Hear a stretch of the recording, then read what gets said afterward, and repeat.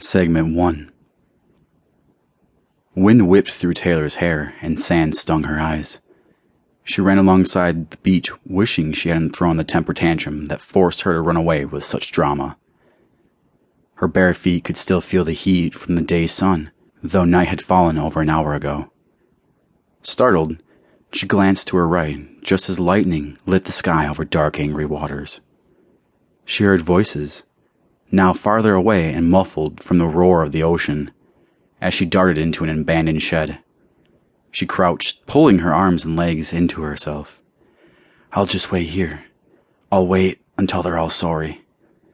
Her eyes narrowed and her full lips stretched into a grin. "Yeah, let them feel bad." Taylor awoke an hour later when rough hands jerked her from the dank confines of the shed.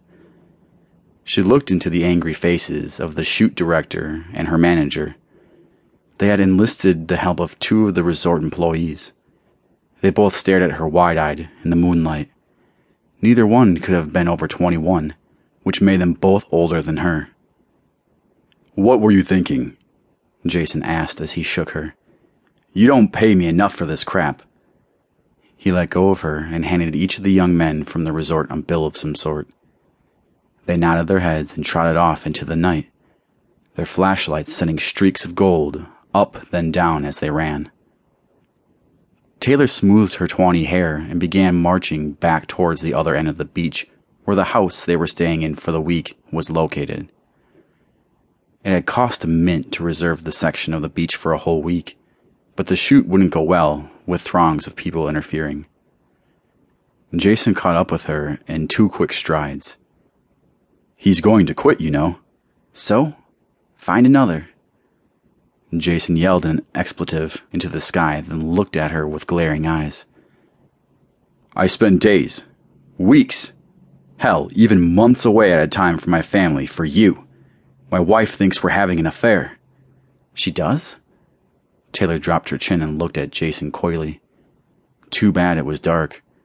Her light gray eyes were like a weapon when she wanted something. "Yes, she does.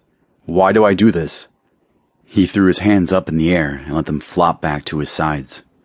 "Because I pay you 6 figures a year to manage my career, and you promised my father, on his deathbed, that you would."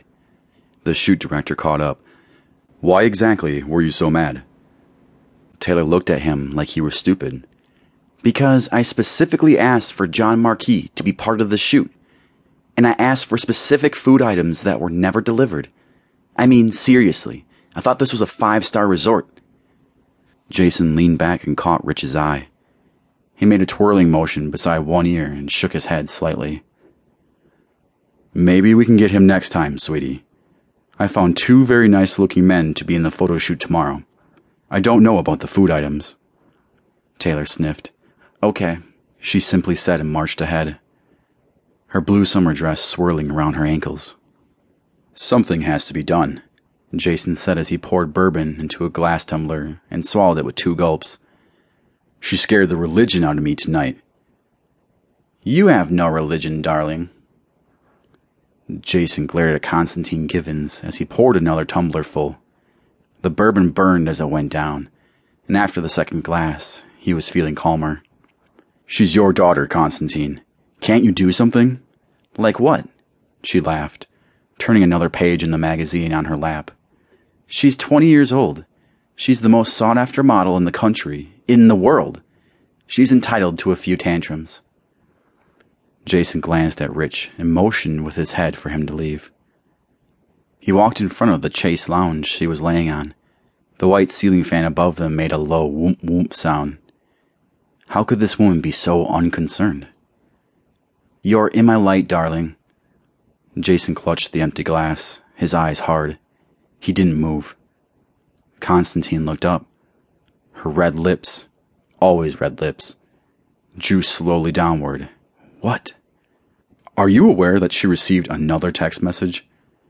Constantine shrugged. "So she has a few intense fans." She flipped another page. "Change the number again." "I did," Jason replied quietly and walked out of the room.